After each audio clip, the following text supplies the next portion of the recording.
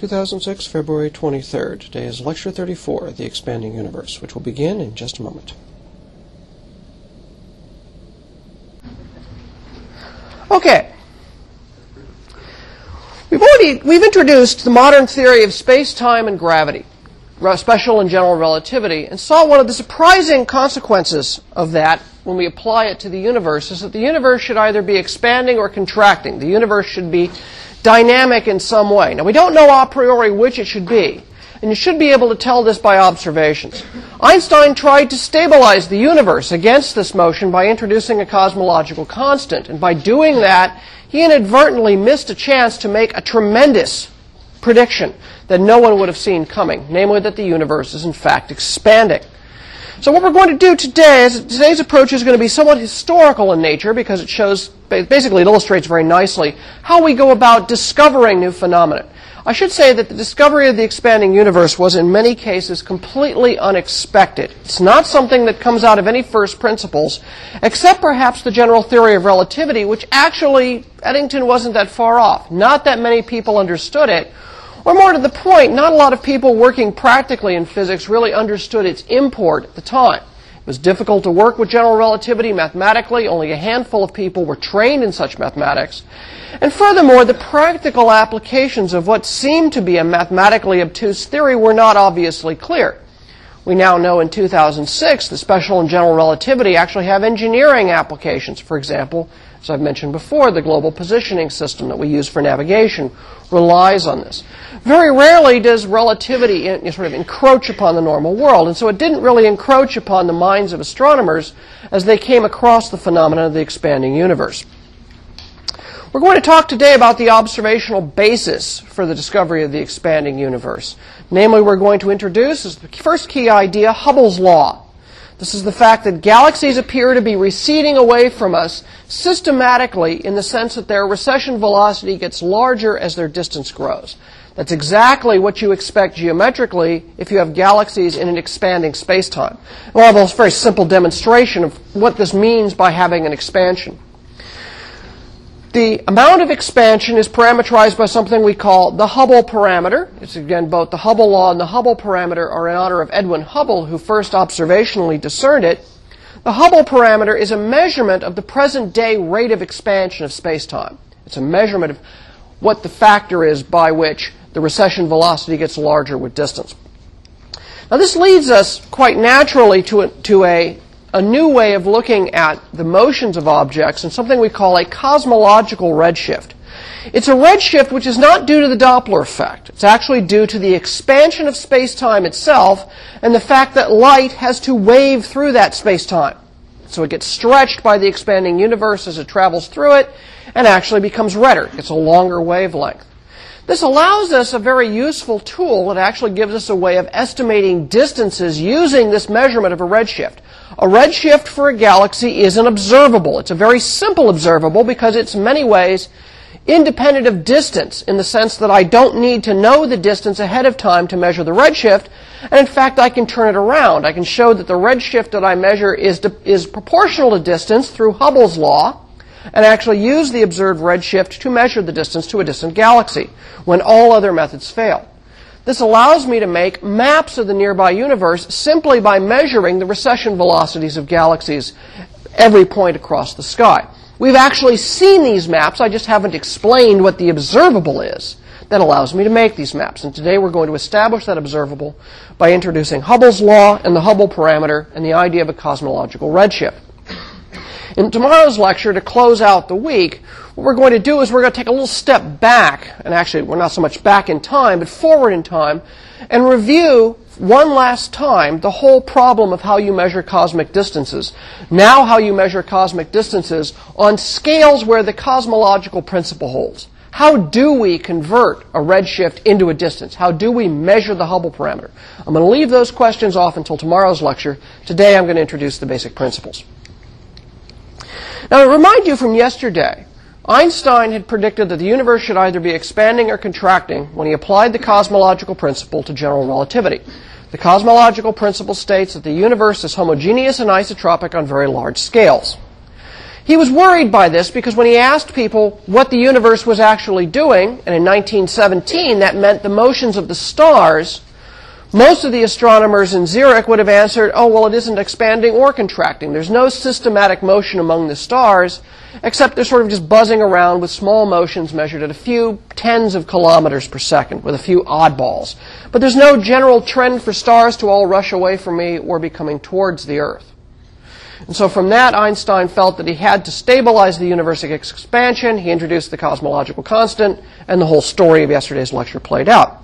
But Einstein missed a beat. He missed a wonderful opportunity to basically have made himself even more famous than he actually became, if you can imagine such a thing, by predicting the expansion of the universe from first principles, something nobody expected.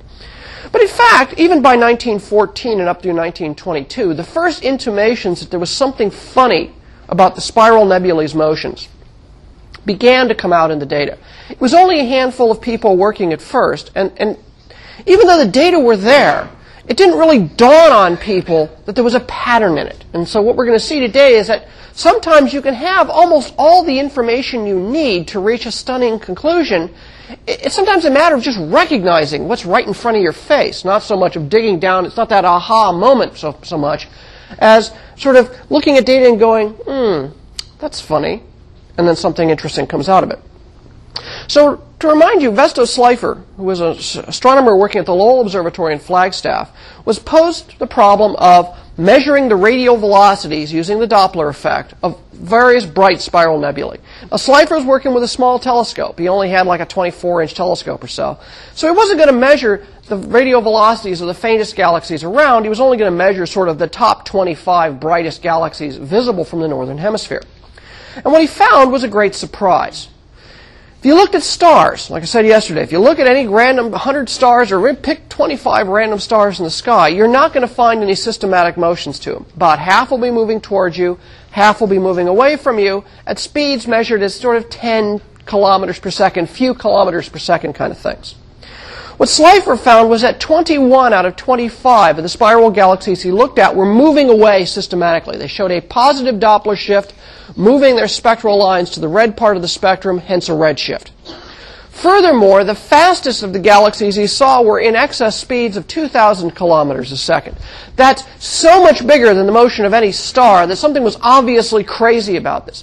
Slipher didn't fully understand really what was going on. He just simply had the observational, the empirical result that the galaxies were different than the stars. The spiral nebulae, excuse me, is what he would call them, were different from the stars.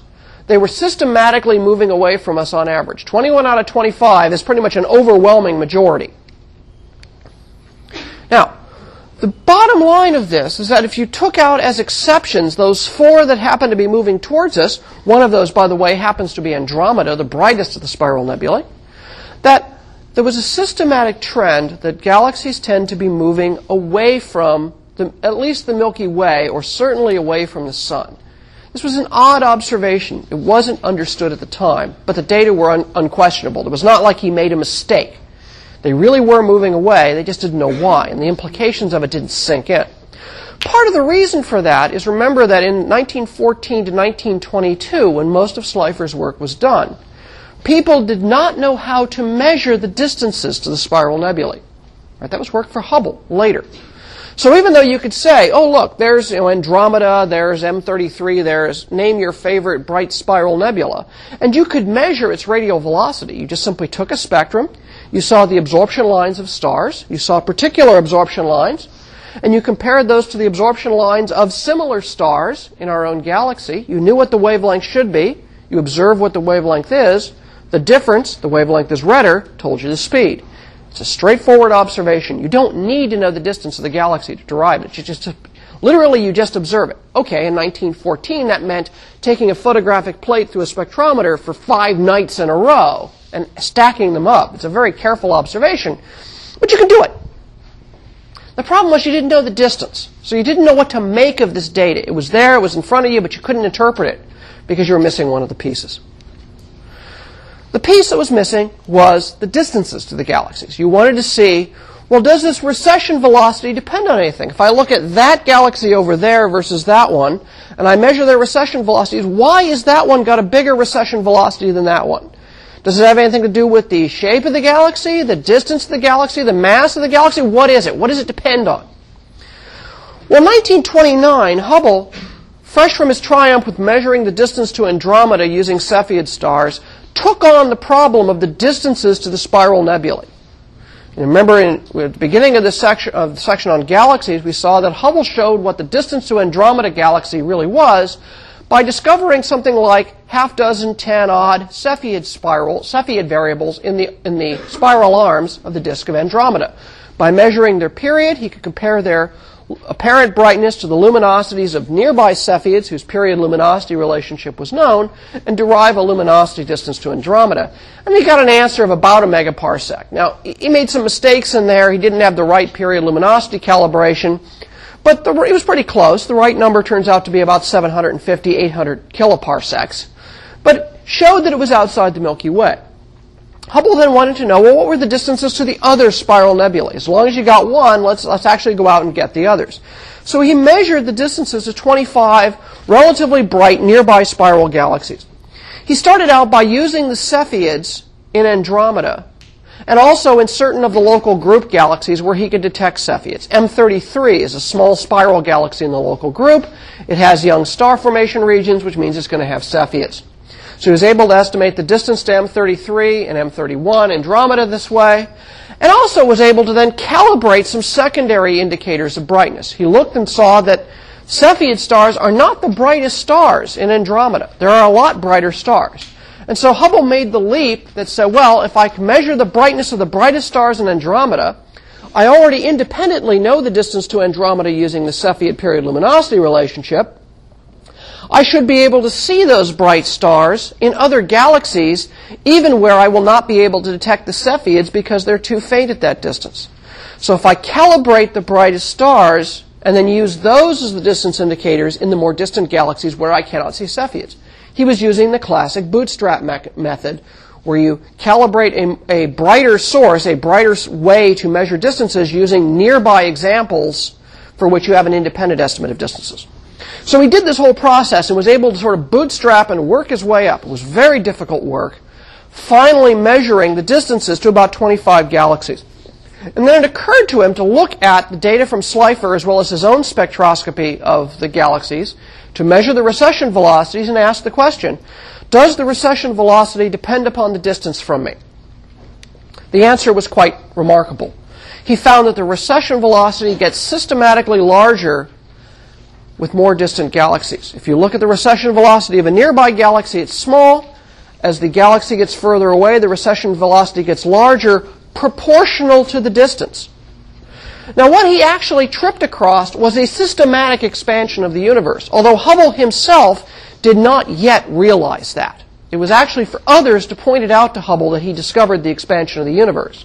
Because Hubble was primarily an astronomer who was a practitioner primarily of the astronomical art. He wasn't as keyed into the physics and the astrophysics of the time, certainly didn't at this time know what relativity was. So he understood there was a systematic recession. That recession velocity got larger with distance, but the little light that came on that said, this is telling us the universe is expanding, had to be pointed out by theoretical astronomers who were involved in the whole study of general relativity. Particularly the Belgian Abbé Georges Lemaitre was one of the people who pointed this out. Now here's an example of what the data look like for recession velocity, this idea that as a galaxy gets further away, its recession velocity gets greater. Some of these are Hubble's galaxies, others are not. These are a series of bright elliptical galaxies. The bright galaxy in Virgo, in the Ursa Major cluster, the Corona Borealis cluster, the Boötis cluster, that little fuzzball right there, and the Hydra cluster. Now, bright ellipticals are all roughly the same size, not quite, and so you expect, as the elliptical galaxy gets further away, it will look physically smaller. And these are all shown at the same scale here. So Virgo is pretty close, so the elliptical galaxy is big and fat. As you move further away, the object looks smaller, just like watching something recede into the distance. So as I go from Virgo through Ursa Major, through Corona Borealis, to Boötis, to Hydra, you can see the elliptical galaxies are getting smaller and smaller. This is a spectrum of that Virgo galaxy. This is actually a modern spectrum taken from Palomar, where this slide was created. And this pair of lines you see here are classic pair of lines that are seen in G and K stars. in normal spectra of G and K stars. It's a pair of lines from ionized calcium. It's called the calcium H and K line. The sun has very strong H and K absorption lines. And you see that pair there, and it's very distinctive, and there's the position marked with the red arrow. The recession velocity that I measure for the Virgo galaxy is 1,200 kilometers a second. These bright lines that you see bracketing these spectra on either side are a spectrum of an iron lamp in the telescope to set the 0 point of the wavelength scale. So you know what wavelengths you're measuring by comparing it to the spectrum of iron in the laboratory. If you go out and then measure this bright elliptical galaxy in the Ursa Major cluster, you see that same pair of lines, but now where this pair of lines was between these two lines here, the pair of lines has moved a bit to redder wavelengths. The spectrum goes from blue on the left to red on the right. There's that pair of lines, but now the Doppler shift implied is 15,000 kilometers a second. If I go to Corona Borealis, it's a little bit further away, a little bit smaller. Now that pair of lines is shifted by an amount equivalent to a Doppler shift of 22,000 kilometers a second. And to make a long story short, by the time I get up to Hydra, notice that this pair of lines have moved from the left blue hand side of the spectrum all the way up to the right hand red side of the spectrum. Here, for this Hydra galaxy, the recession velocity is 61,000 kilometers a second. For those of you who can do quick math in your head, that's 20% at the speed of light. Now, notice this this triplet of iron lines here in the upper left hand, these emission lines, show you what the wavelength is, 0 unshifted.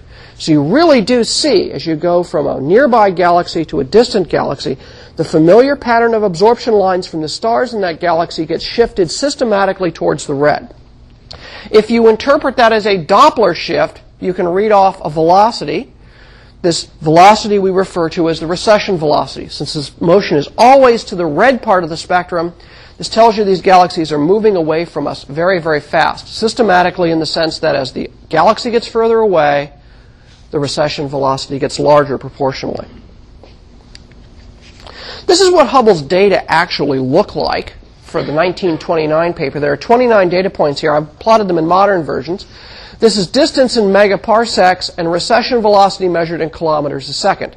Notice that some of these galaxies down here, these 4 galaxies, lie below 0. These are galaxies that are actually coming towards us. They're blue shifted. But as you get to the more distant galaxies in the sample, their velocities on average are bigger. They're more than 500 to 1,000 kilometers a second up here at 2 megaparsecs, and so forth down the line. You can eyeball a straight line relationship through this, although it's you kind of work a little bit to see it. It does indeed go through the cloud of points here. If I measure the slope of this line, that gives me the constant proportionality that tells me for any given distance, what should the velocity be that I predict. Up here at 2 megaparsecs, goes to 1,000 and so forth. That's essentially what Hubble's law is. Hubble's law is this line that goes through the data. The 1929 data were very, very suggestive, but he went about collecting more data because it was kind of a ratty diagram. He wanted to get more and more distant galaxies, so it took him a couple of years to do this, and he added 8 more galaxies. It's very difficult. Finding the recession velocity is the easy part, relatively speaking. It was finding the distances that were so hard, identifying those brightest stars, and also refining his calibration. There's a lot of work. There's a tremendous piece of work in here. The most distant galaxy he added of these new 8 went up to recession velocities as high as 20,000 kilometers a second. When he put those additional 8 points on his diagram, plus revisions of the distances of the other ones by doing a better job, he got a much tighter relationship. The 1929 data that I just showed you all fit inside that little box down here in the lower left-hand corner. So we went from a maximum recession velocity of about 1,000 kilometers a second all the way up to about 20,000 kilometers a second, and distances that he measured of order a little over 30 megaparsecs. So he really extended the reach of the method. Now you can see a straight line running through that data really does show that this is a very tight relationship. When you have galaxies out at 30 megaparsecs, you do not find 2,000, 3,000, 4,000 kilometer per second recession velocities. It's all up around 20,000 kilometers. The same is true out here. You go out 10 megaparsecs, you don't find things blue shifted, which would be below the axis on this diagram. You don't find them in this corner. It's a very, very strong, tight correlation. When you see this kind of strong correlation, that is, the distance increases, the velocity increases proportionally, you know you're onto something big. The mathematical relationship between distance and recession velocity is called the Hubble law. Hubble's law can be written as follows. The velocity of recession v is equal to a constant, which we now call h naught, Hubble's constant, or the Hubble parameter, times the distance. So v is the recession velocity measured in kilometers per second. You measure it by taking a spectrum of the galaxy and looking at how the spectral lines are shifted relative to no velocity at all. The distance here is the distance measured in megaparsecs. And so the Hubble constant here, this Hubble parameter, measures the expansion rate of the universe. What we're seeing is a systematic expansion of space and time, and the rate at which it expands as you go out in distance is measured by h naught, which has very funny units. It has units of kilometers per second per megaparsec. Now, in words, the way the Hubble law works is the more distant a galaxy, the greater its recession velocity. And since it's directly proportional, that means if a galaxy gets twice as far away, its recession velocity gets twice as big. Now, this really only holds relatively close. If I get further away, the corrections of general relativity to the large-scale curvature of the entire universe of space-time itself have to be taken into account, and the formula gets much more complicated. But relatively nearby, for speeds of around 30, 40, 50,000 kilometers a second, I can actually use this number reasonably well. When the numbers start getting to recession speeds approaching the speed of light, I got to use a slightly more complicated version of this that takes into account relativity for real. This is an empirical law. An empirical law means that this is just basically done by doing a mathematical fit to the data. Yet, there is no physics behind this. The explanation of that physics was really left to others. Now, the interpretation of this, largely due to Georges Lemaitre and Willem de Sitter and others, was that Hubble law is a very clear demonstration that the universe is systematically expanding. The more distant a galaxy is, the faster it appears to be moving away from us. And this Hubble parameter is measuring the relative rate of that expansion as measured today into the current epoch.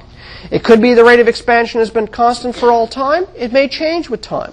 That depends on the details of how the universe actually evolves. And that's a problem we're going to pick up more next week. There's a couple things. First of all, let me reemphasize this point that the Hubble law at this point is an empirical law. It comes out of the data. It's based only on the data. It isn't derived from first principles at this stage. It's also not an exact law in the sense of the law of gravity or something else. It's a rule of thumb that basically describes an observation in a simple mathematical way. The actual underlying statement of what you should expect for the recession velocity as a function of distance actually looks different mathematically when you actually do the full formulation of general relativity. In this particular case, what you're looking at is the approximation to the full general relativity form when you're dealing with relatively local distances, and local meaning few tens of megaparsecs up to a couple hundred megaparsecs. To go much beyond that, you have to deviate from the simple formation of the Hubble law and use the full formalism of general relativity to give you the appropriate answer for a particular model of your cosmology, a particular way of describing what the shape of the space-time is and how it's evolved, how it expands in time.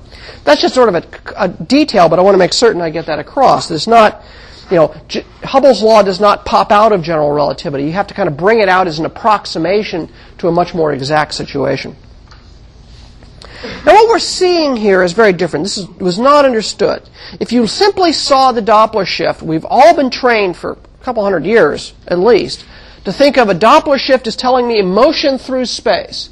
So I have this Newtonian vision of absolute space and absolute time, and if I see a Doppler shift, I kind of imagine that galaxy kind of cruising through space. In that sense, the Doppler shift, the Hubble law, is utterly inexplicable. Why does that galaxy 30 megaparsecs away from me know, A, that I'm here, so it should be moving exactly away from me? Why isn't it moving away from somebody else? Why am I not seeing galaxies moving every which way? Why is it systematic? And the reason is this is not motion through space. It's the expansion of space and time itself carrying the galaxies with it. It took a while for people to wrap their head around that. In fact, people still don't get that wrapped around their head correctly.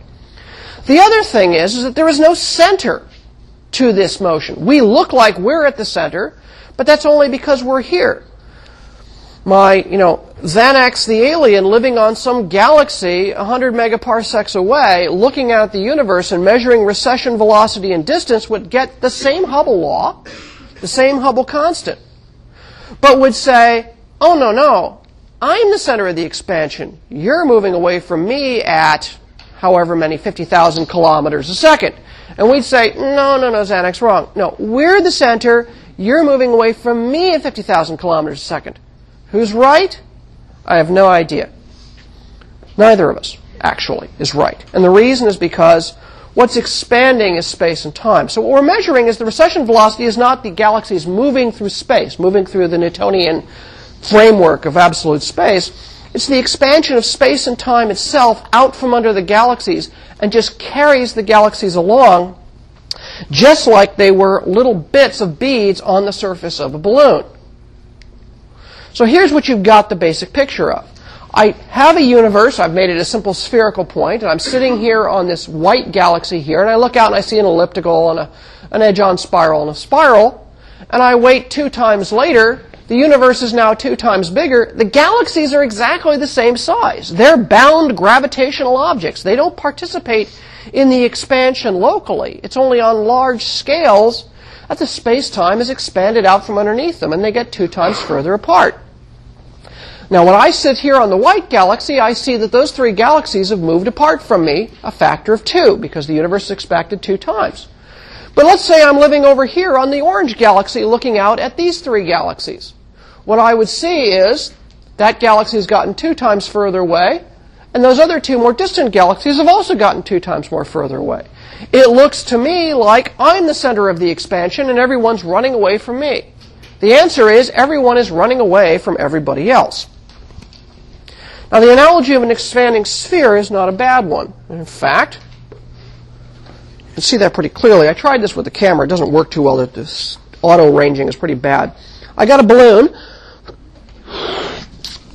I put 3 galaxies on it. A red galaxy, a blue galaxy, and a yellow galaxy. Okay, so an elliptical, a spiral, and a quasar. They're bound. They're paper, but they can't leave the balloon, right? They're in space-time. So I'm going to do is a little, sort of like my rubber sheet analogy. Now it's going to be the latex sheet, just like we had this flat sheet for curved space-time. I've got a curved global space-time of the universe. I look at the distance between these 2, and they form a triangle. As I inflate the balloon,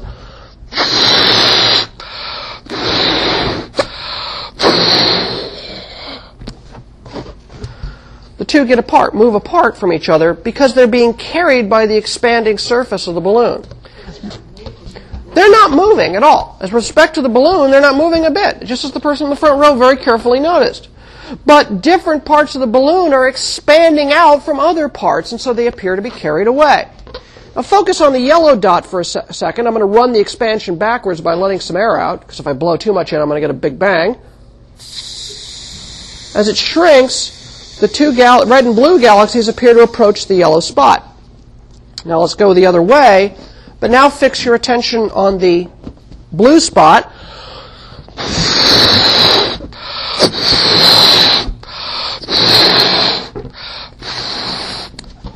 The red and yellow spot appear to be moving away. And similarly, if I fix my gaze on the red spot, it appears to be the local center of the expansion. You don't see yourself moving with respect to space because, guess what? You're not moving with respect to space on average. The space is stretching out from underneath you, and everything is rushing away. So the center is everywhere. The center of the expansion is everywhere. Now, I've put this as the surface of a three-dimensional balloon, and I've restricted my model of space-time to be a 2-dimensional space. You have to now begin to abstract this into a 3-dimensional space that is expanding in all directions. And as I stand at any given location, I see all the different directions expanding away from me. Those positions see me expanding away from them because we're sort of holding ourselves onto this position of space-time, our little local gravity well, and I see the whole thing expanding.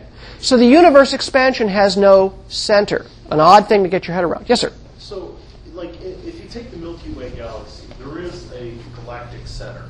Sure. Is what we're saying then is that if you take the entire universe, there is no universal center? That's right. There's no center to the universe. There's no center to the universe in space. There is an origin in time.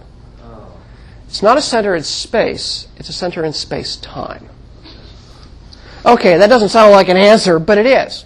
Right? It means that, well, we're kind of going to get ahead of ourselves a little bit if we go too much into this, because it comes up more when we talk about things in general next week.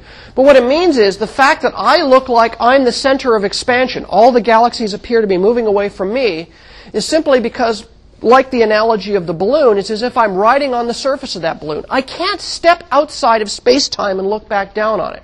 I have to ride in space-time. So the analogy of the balloon is I can't give the perspective of leaving the balloon and looking back on space, because how can I leave space? I have to be somewhere. Ooh, that's kind of a weird thought. Which means I can't look back down on the balloon like I can, except mathematically. Okay? So by restricting the universe to be a two-dimensional surface of a three-dimensional balloon, the way you kind of really got to think about the universe is maybe if the universe is intrinsically spherical, we're the three-dimensional surface of a four-dimensional balloon. The fourth dimension is time. Okay, that's not much of an explanation either.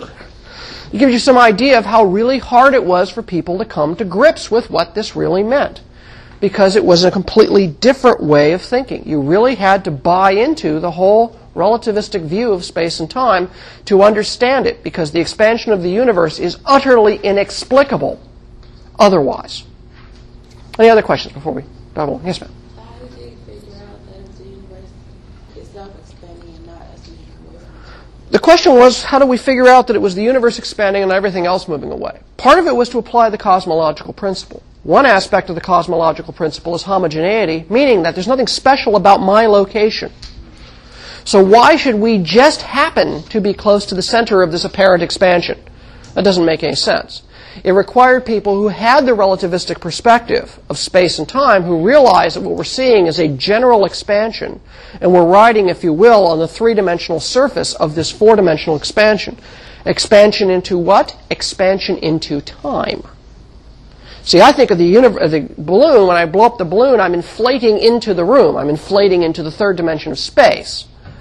The universe is a three-dimensional surface, a three-dimensional volume expanding in time. That's your fourth dimension. The problem is our eye surfaces are two-dimensional projections of a three-dimensional reality. Time is just simply the psychological sensation that things are happening in different orders. Okay? I can express this easily mathematically. I can't draw a picture for you because, well, unfortunately, I've got a two-dimensional screen. I can't draw four-dimensional things on a two-dimensional screen. I got one too few dimensions to do that. So we got to kind of play with these analogies. Think about the universe as the surface of an expanding balloon and you get the right picture. The galaxies don't expand because they're gravitationally bound. The stars are held together by the mutual gravitation, by their mutual curvature of space-time.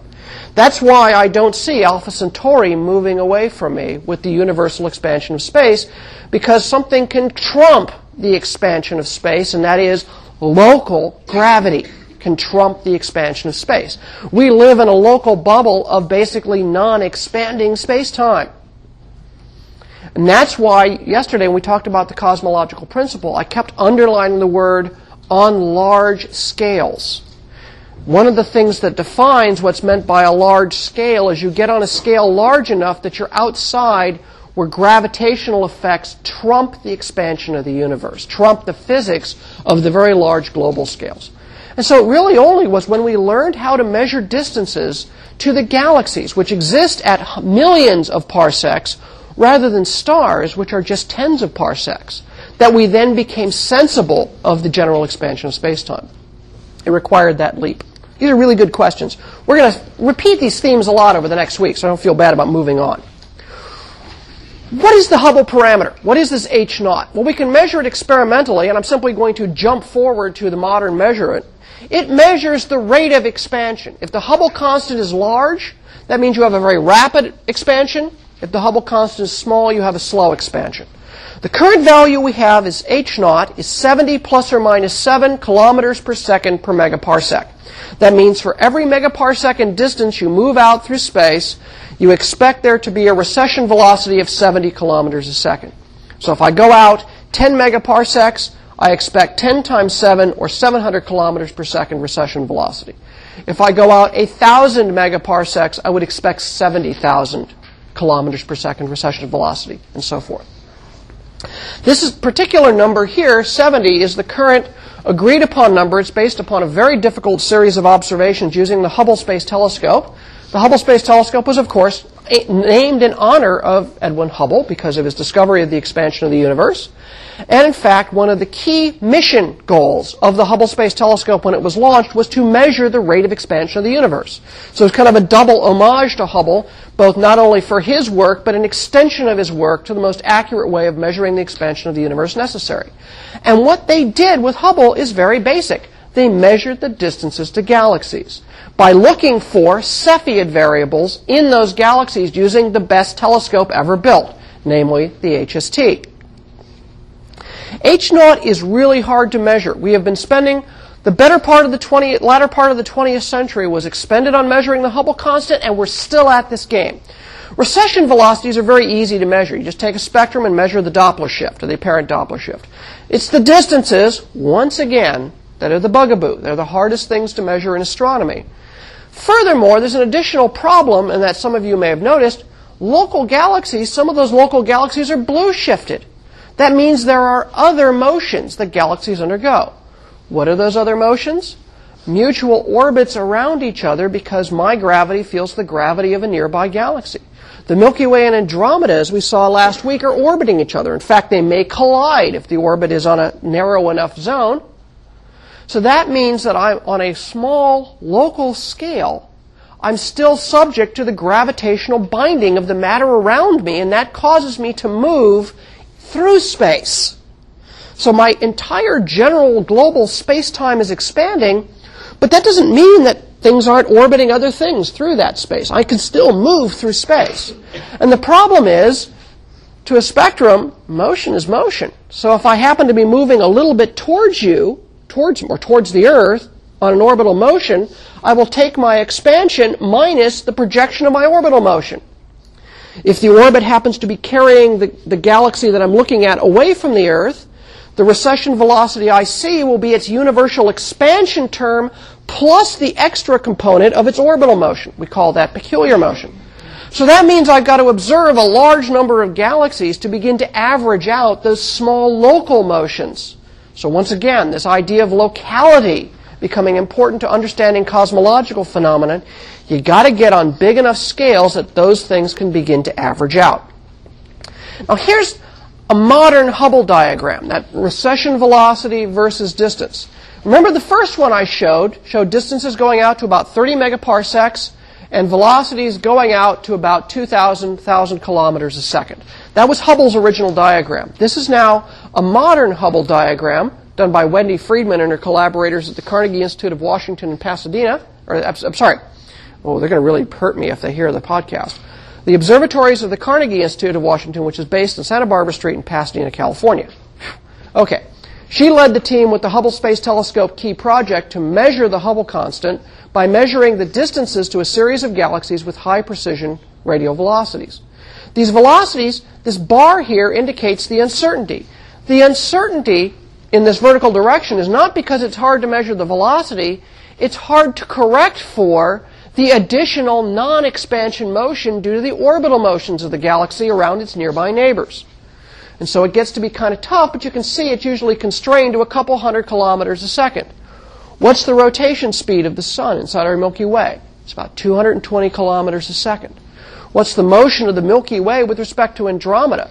That orbital speed is about 300 kilometers a second. Well, that's a big chunk of this distance here. So in order to get outside the zone where these random orbital motions matter, you have to go to very large distances. And so this is how we measure the Hubble constant locally, because only locally can we measure distances. So it's really tough. That's why we only know it to 10%.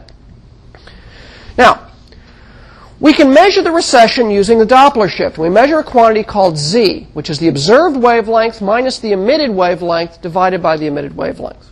When I measure Z, what I'm doing is I'm saying, where's that absorption line from the calcium H and K line? Where should it be if it wasn't moving at all? Take that difference and divide by the wavelength at rest, the emitted wavelength, and that gives me this quantity Z, which is the cosmological redshift. Now note that this formula looks an awful lot like the Doppler formula we saw in the first week. It's not a Doppler formula per se, because what we're seeing is space and time expanding, not the galaxy actually moving through space.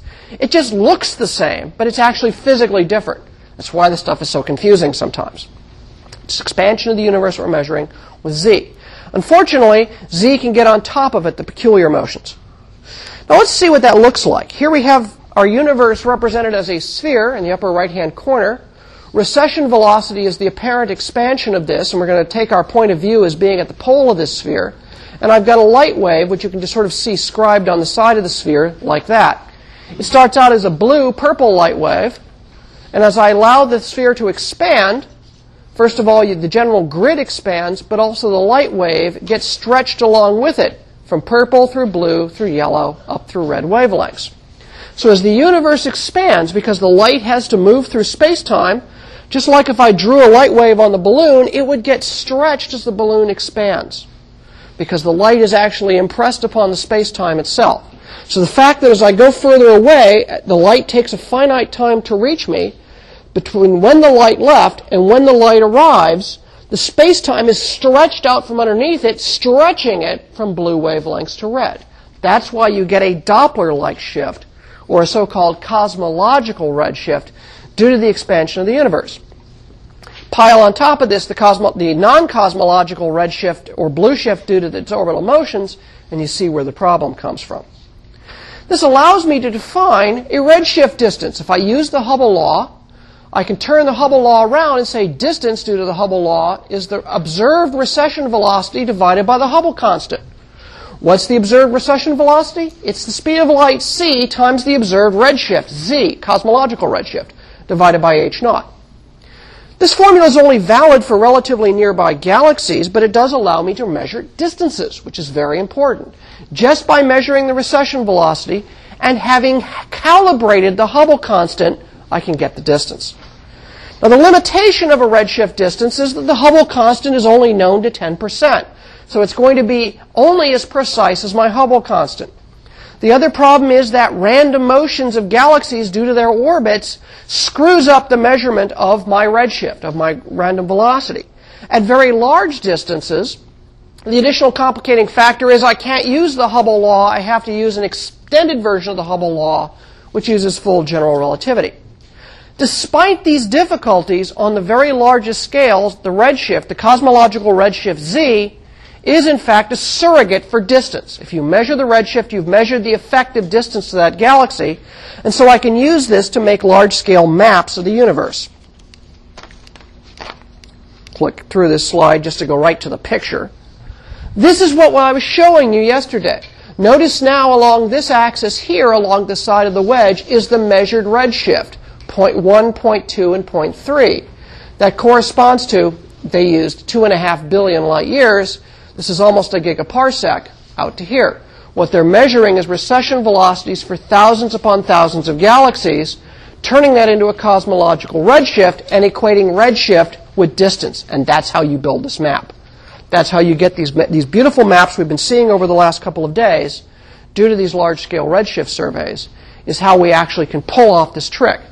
But I'm now exploiting to learn whether the cosmological principle is right by exploiting the fact that the universe expands.